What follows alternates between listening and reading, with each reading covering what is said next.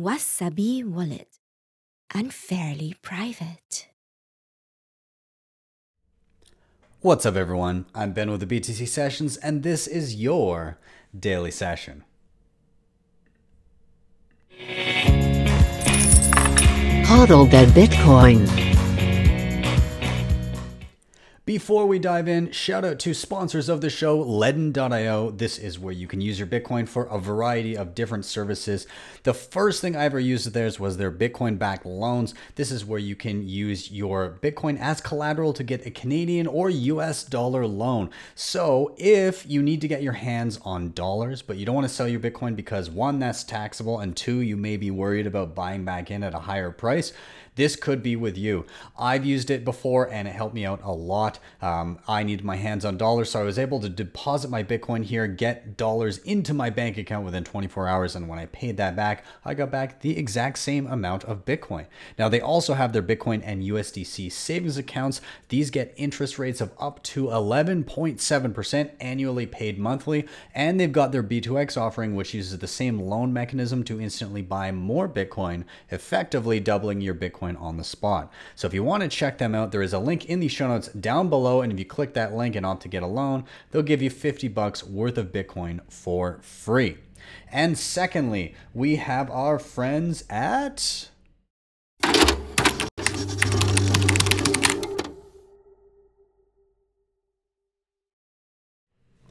Crypto Cloaks. If you have not heard of these guys, what have you been doing? These guys are awesome. Bunch of really awesome Bitcoiners got together with some 3D printers and started pumping out amazing swag. Some of my favorite swag out there, actually.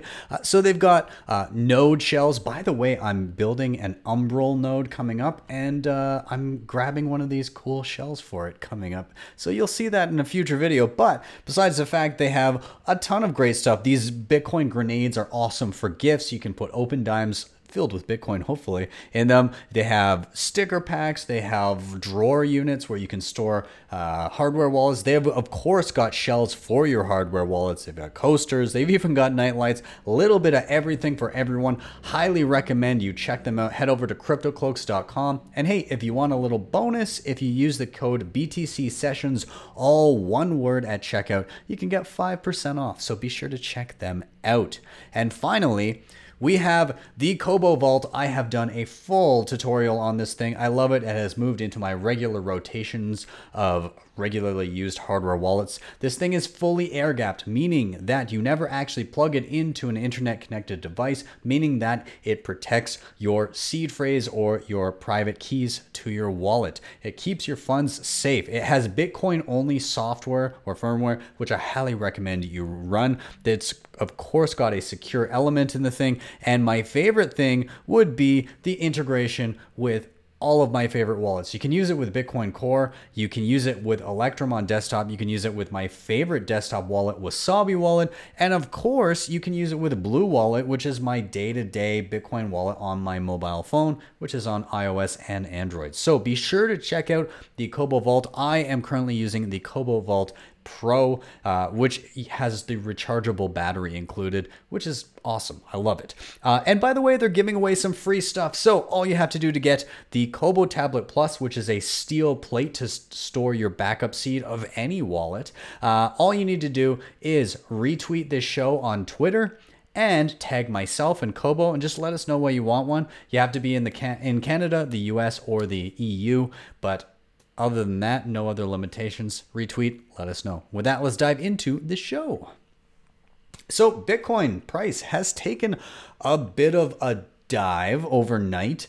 Now, is this a catastrophic dump, or is this just a pullback before further upside? Well, I mean, it's anybody's guess, but we're going to read into some of the sentiments and some of the stuff that's going on right now. So prices for both Bitcoin and Ether, who cares, fell sharply in the past 24 hours after a drop in global equities.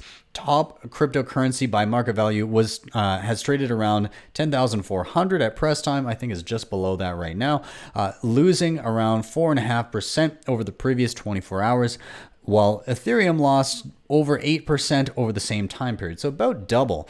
The market correction in the top two cryptocurrencies came after the U.S. stock market fell to a 2-month low amid fears on further pandemic-related issues. The German DAX and the UK's FTSE indexes were also down by around 4% on the day. The Hang Seng index began the week with a 2% decline.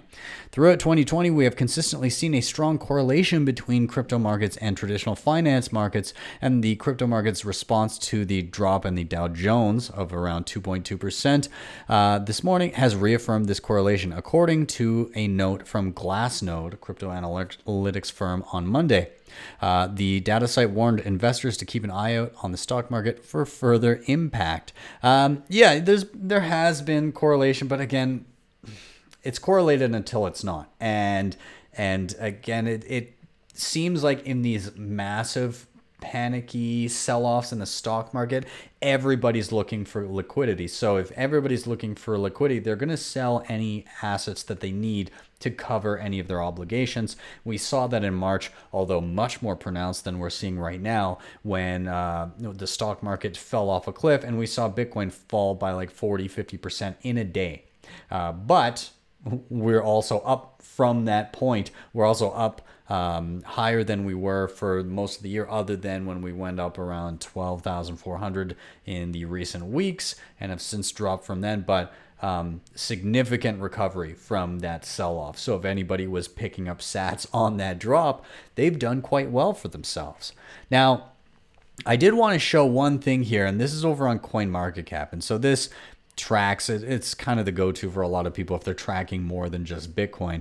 But again, you can see the 4% drop in Bitcoin. In fact, maybe I'll give this a quick refresh just to make sure we're somewhat accurate. Okay, there we go. So yeah, 3.8%. So we're coming back a little bit here. You can still see Ethereum down about 7.6, XRP down 5.6, Bitcoin Cash 4.6. So there's a lot, but what I want to do here is I want to price things in Bitcoin to see where you sitting in alts. You probably got a little bit wrecked here. You can see some single digit, you can see some double digit drops across the board, depending on what you were sitting in. Some of these were a lot more pronounced earlier. You saw some, 11, 13, 14. You still do see some of that across a lot of the DeFi tokens. They're taking double digit hits. So if you're sitting in most other things other than a stable coin, you probably got a good punch to the gut. I'm not super worried because I'm not trying to trade this stuff. So I'm just happy to sit on and accumulate Bitcoin over time.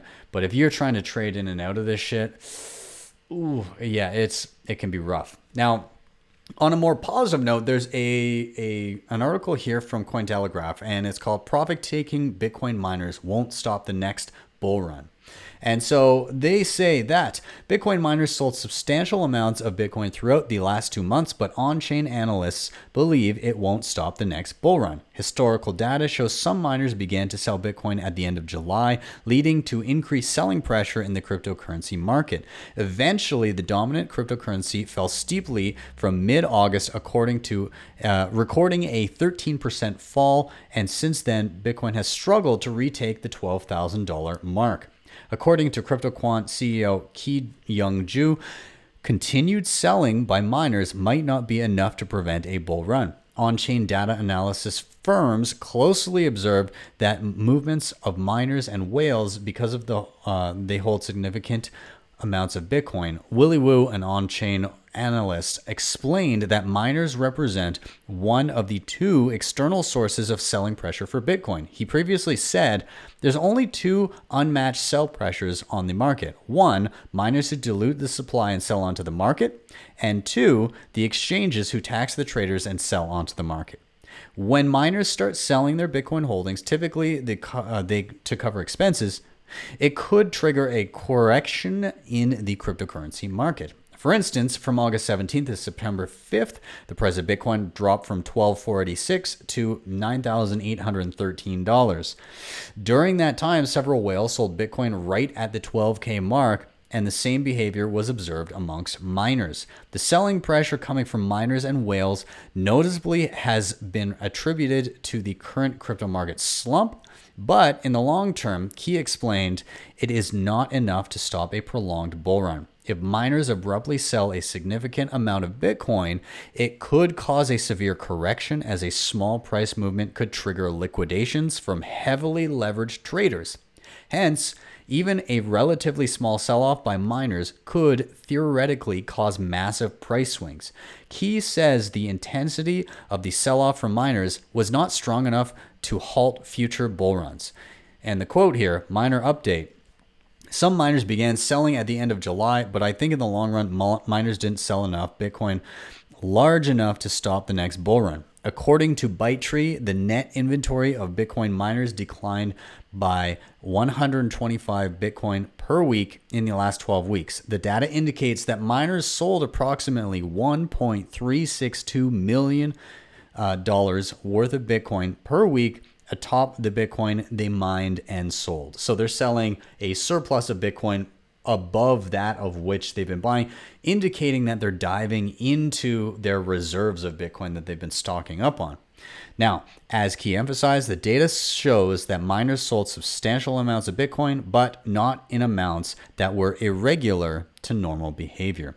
So, all in all, it kind of seems like, yeah, miners are diving a little bit into their reserves, but those reserves only go so far, at which point the default selling pressure is more or less coming from whatever is being mined that day. So we'll see how long this goes on for. Now, on the, I guess, more positive side of things as well, Bitcoin's average transaction value, the average amount or dollar amount being transacted on the Bitcoin network in each individual transaction, has returned to 2017 levels. So, and this kind of blew my mind, the numbers here. As the bull run continues, well, whether or not it's bull, I'm still bullish as hell, but some may interpret it otherwise. As the bull run continues, the average value of a Bitcoin transaction is at its highest level in over a year, and active addresses have sustained levels close to all-time highs. The average value of Bitcoin sent in a single transaction has reached its highest level in more than a year, hitting a peak of more than $129,000 on September 17th, so just a few days back, according to blockchain data provider BitInfoCharts. The last time Bitcoin's average transaction value rose above 121 grand was in August of 2019, when one or a few massive transactions pushed the total to more than $812,000 on average. And that was an anomaly. The average cost of a Bitcoin transaction hasn't been this high since late 2017, when Bitcoin's price hit its all-time high of just below 20 grand. The number there kind of blows my mind. The average amount of Bitcoin or dollar value of a single transaction is 129 grand right now.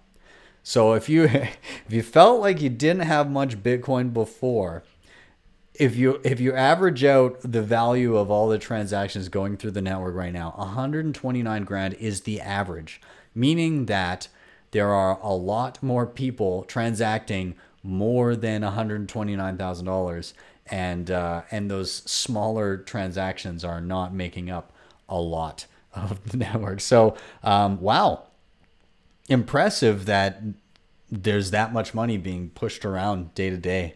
So, anyways, let's move on a little bit here. MicroStrategy CEO, so Michael Saylor. He's been, obviously, we talked about him last week.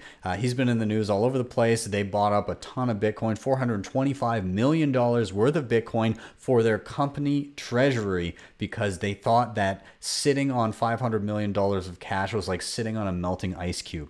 So he's really done the rounds. He's been on all of the major podcasts. I've listened to a couple of the interviews, had a lot of fun. And yeah, the one with Pomp was really, really great. Regardless, he seems to be quite the Bitcoin maximalist. And I was saying that last week, that he really seems to understand kind of the ethos of why Bitcoiners think the way they do. And he's done all this in like a year. He's really quickly latched on and consumed a lot of information to get to the point where he is right now. So I just wanted to touch a little bit on this article here. So MicroStrategy's decision to use Bitcoin as its primary reserve currency has Michael Saylor seemingly favoring the asset over altcoins. In a September 20th tweet, the business intelligent company's CEO stated that he considers Bitcoin to be a crypto asset network, unlike tokens like Ethereum or stablecoins, which he referred to as crypto application networks. Posting a chart from analytics site Bitcoin Dominance, the CEO claimed that the coin's dominance has advanced from a low of 71.05% on December 20th of 2017 to 93.57% today. And his tweet says, when considering network dominance in the crypto industry, I find it clarifying to separate crypto assets networks like Bitcoin from crypto application networks like Ethereum and stablecoins. Bitcoin dominance has advanced from a low of 71.05% to 93.57% today. So he goes on. However, Saylor does intentionally, he is selective when it comes to his data, which was in the tweet there anyways, right? Dominance figures do not include initial coin offerings, so ICOs, or stable coins, only include coins using proof of work that are attempting to be money, which, I mean, if you're looking at dominance in a certain industry, don't you want the qualities of the industry? So let's say ICOs were legitimate, which they aren't. But let's say you were talking about what ICOs were trying to be, which is effectively like owning a piece of a company that is building something. That would be like measuring Bitcoin dominance versus all stocks. It doesn't exactly make sense to have a market dominance against everything that people are putting money into everywhere. I mean, I get you could do that, but I think it's more apt to compare Bitcoin to reserve currencies or to gold, or in this specific metric to cryptocurrencies that are trying to be money, because you're trying to determine which money is likely to take most or all of the pie. And so, yeah, that's anyways, I want to show you the website he was looking at. So this is bitcoindominance.com. And again, as stated, it only includes the coins that are trying to be money, that are proof of work. And it further explains why exclude ICOs, why exclude stable coins, why only proof of work, why does this matter, and why is there an option to include or disable Ethereum, which he did exclude Ethereum. So like here you can see we're at like 78.8%, but if you exclude Ethereum, it's 93.75. So the reason for excluding Ethereum, if somebody was looking at this, is again the claim that Ethereum is not looking to be money. It's looking to be kind of like this well, originally it was like the decentralized world computer, but that narrative has very much shifted over time. But regardless of the fact, Ethereum is looking to move to proof of stake. And if and when that happens, you can see at the bottom here, they say, if or when Ethereum moves to proof of stake consensus algorithm, it may be removed from this index entirely. They talk about why they're only doing proof of work. They say Bitcoin dominance only includes proof of work coins in this index because so far proof of work is the only consensus algorithm known to be able to keep the network decentralized. Decentralization is important because if it cannot be achieved, then there is no improvement over the current system of centralized banking. This is a pretty good reason in my opinion, but I mean, let me know what you think about that. Either way, even if you include Ethereum in here and you just look at the coins trying to be money, which I think is probably a good thing to do, to measure how far ahead one coin is over the other, it's pretty stark here that Bitcoin is a huge chunk, is a majority chunk of everything in crypto trying to be money. So I kind of summed up my thoughts on how quickly Michael Saylor arrived at these considerations. And so I said, turns out when you're researching to justify a $425 million capital allocation, you can bypass the seemingly inevitable shitcoin phase entirely. I was thinking about why this might be, and I realized a lot of crypto people just kind of accidentally stumbled into money, though through what it was effectively degen gambling. So, some people just happened to have some coins early on or some Bitcoin early on that they didn't really know why they bought it. It was a curiosity. Those, from what I've seen, those people tend to not have put thought into it or value it, and therefore are kind of not super aligned with the value proposition of it. Anyways, moving on through my tweets here. Contrast this with an individual that has spent decades building businesses and holding on to assets. A lot more thought goes into where that hard-earned money is parked. If you're bad with money and win the lottery, you're likely to squander that wealth if you don't get wise and educate yourself quick. If you come into money through building something of value, you're more adept at assessing value. My guess is that the Michaels of the world are already allocating into Bitcoin. The lottery winners, or the uneducated/unearned wealth individuals of the world, will pile into a basket of shitcoins near the latter part of this bull market. I do genuinely think that's going to be the course we take. You're going to see a bunch of Michael Saylors that are going to come out at some point in the next few months, 6 months, year, and say, hey, listen, we've already been stockpiling some Bitcoin as part of our treasury. And it'll come up in quarterly reports for various companies. Then as shit gets rolling and kind of the hype train gets going, you're going to see people that haven't done the work but see the trend, that are saying, well, maybe we missed the boat on this, maybe we can get in on some of this other stuff, and they're going to allocate hard into like the whatever basket of diversified crypto they happen to get. They'll probably be saved by the fact that they have some Bitcoin in there, but they're going to get wrecked on those other shitcoins when the next reckoning of the bear market comes along. So that's kind of my guess. I could be wrong, but I think the same thing that happened to a lot of people that diversified back in 2017 is now going to happen on a grander scale with companies. Hopefully less so, or like less people will put more consideration into it, but the ones that just jump on the train are going to get wrecked for sure. Anyways, kind of segueing from the MicroStrategy stuff, I really like what Unchained Capital is doing here, because they're seeing the trend of companies looking at moving into Bitcoin as a reserve asset, and they're helping with that. So this article from CoinDesk, the MicroStrategy effect, this firm is helping businesses save in Bitcoin. So the COVID-19 pandemic and its accompanying monetary policy have caused a surge in demand for Bitcoin, and now companies are eyeing digital gold to protect their treasuries from cash depreciation.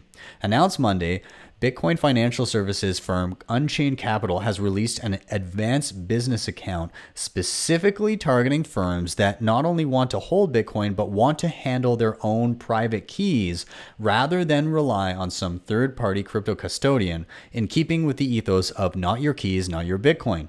The impetus to launch this service is straightforward and simple. It's no longer just folks in the cryptosphere who are worried about the printing of money, negative interest rates, and the like. Just look at MicroStrategy's recent moves.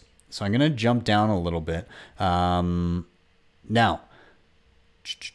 there. So this is Parker Lewis talking about how they're kind of dealing with this. We have companies that you wouldn't expect, like your local bakery or your local liquor store, that hold Bitcoin in treasury, Lewis told CoinDesk. They are not Bitcoin-centric businesses, but they hold Bitcoin and they hold their own keys, both small and large, like the MicroStrategies of this world. Now, We make this really simple, said Phil Geiger, Unchained's head of marketing. We hold one key, our clients hold two keys, which means that our clients are really in full control over their Bitcoin. With these new business accounts, we have built out a combination of enterprise level controls for different user types, accounting, and so on. But at the base of everything, it's the Bitcoin protocol. Now,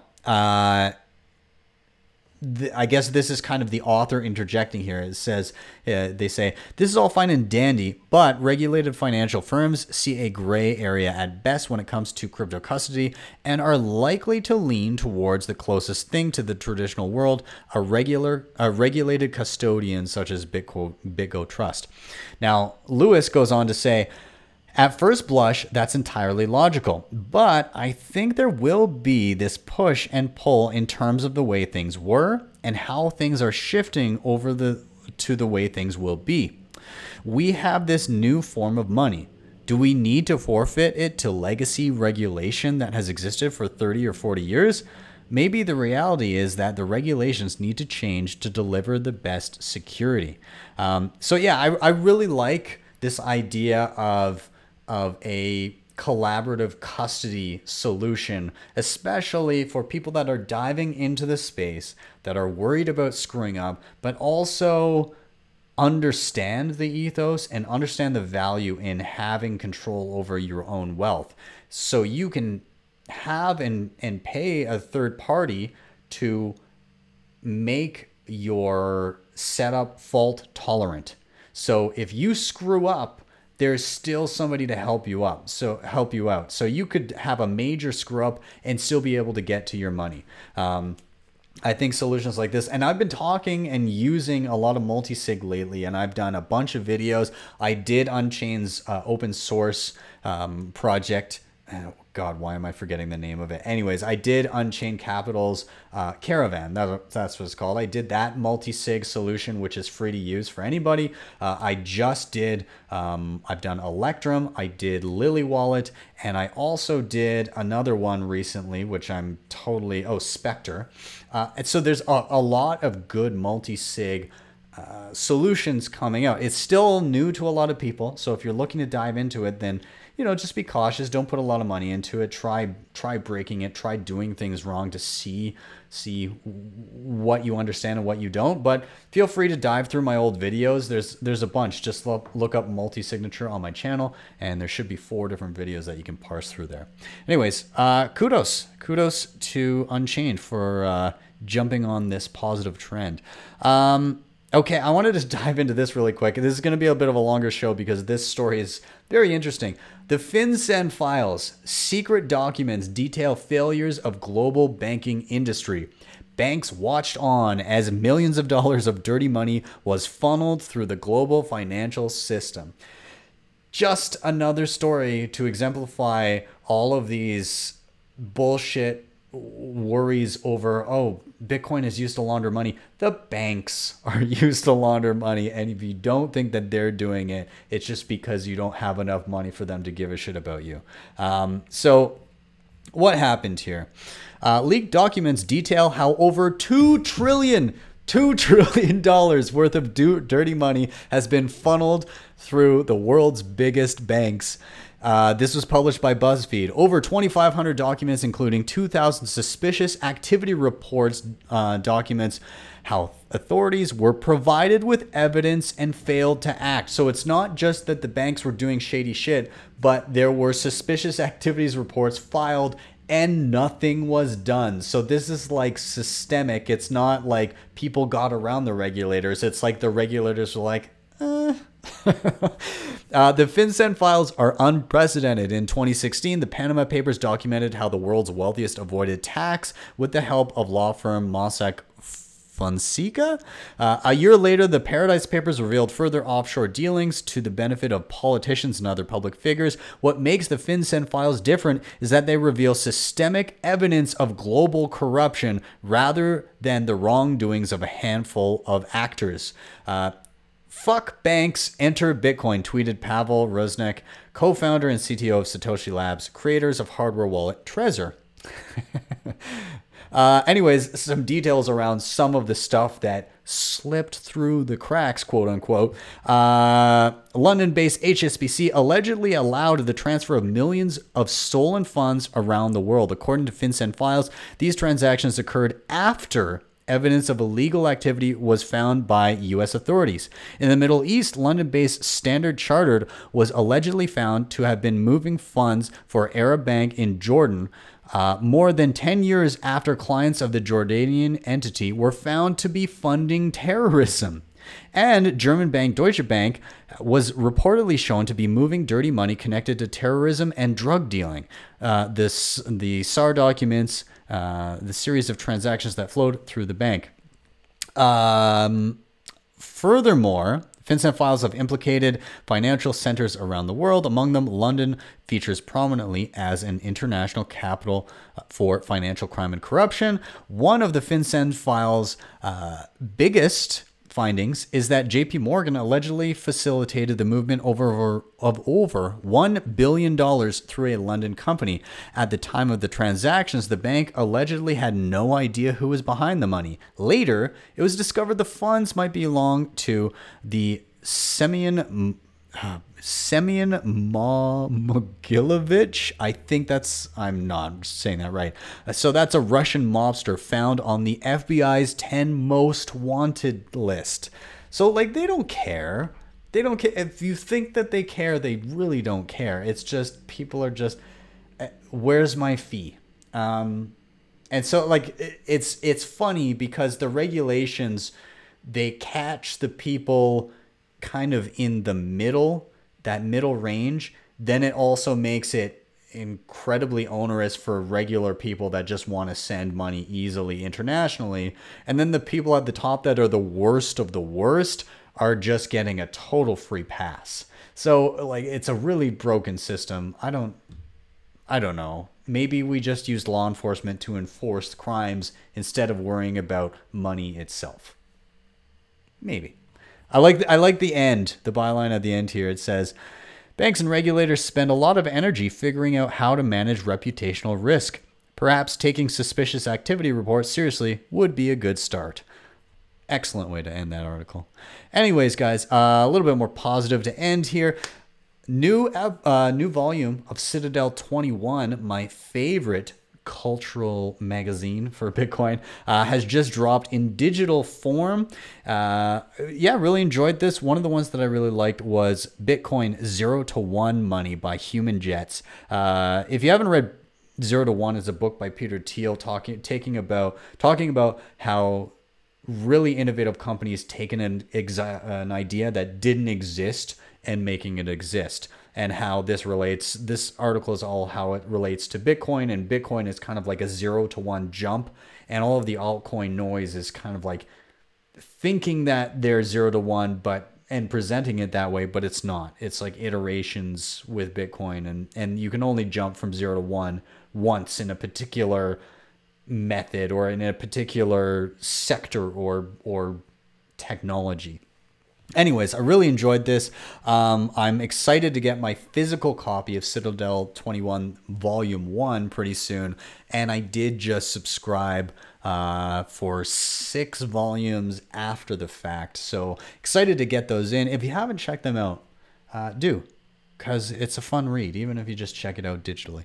Anyways, guys, I'm going to wrap up here. A little bit of a longer one today. Thank you so much for watching and or listening. If you're here on YouTube, do hit like, subscribe, share. All of those are very important. They really, really do help. If you want to help in another way, hit up the sponsors that I mentioned down below. Ledn, you can get that 50 free bucks. Crypto Cloaks, you can get the 5% off for BTC sessions. And the Kobo Vault, remember they're giving away free stuff, so retweet the show and let us know if you want one of those steel seed plates, and we're going to be doing that for until the end of November. If you really love what you saw, you can drop me a Bitcoin Lightning Network tip at my tippin.me page. That is tippin.me/@BTC sessions. And with that, I'm out. Have yourselves a wonderful day, wonderful evening, wherever you are, and I will see you next time for your daily session.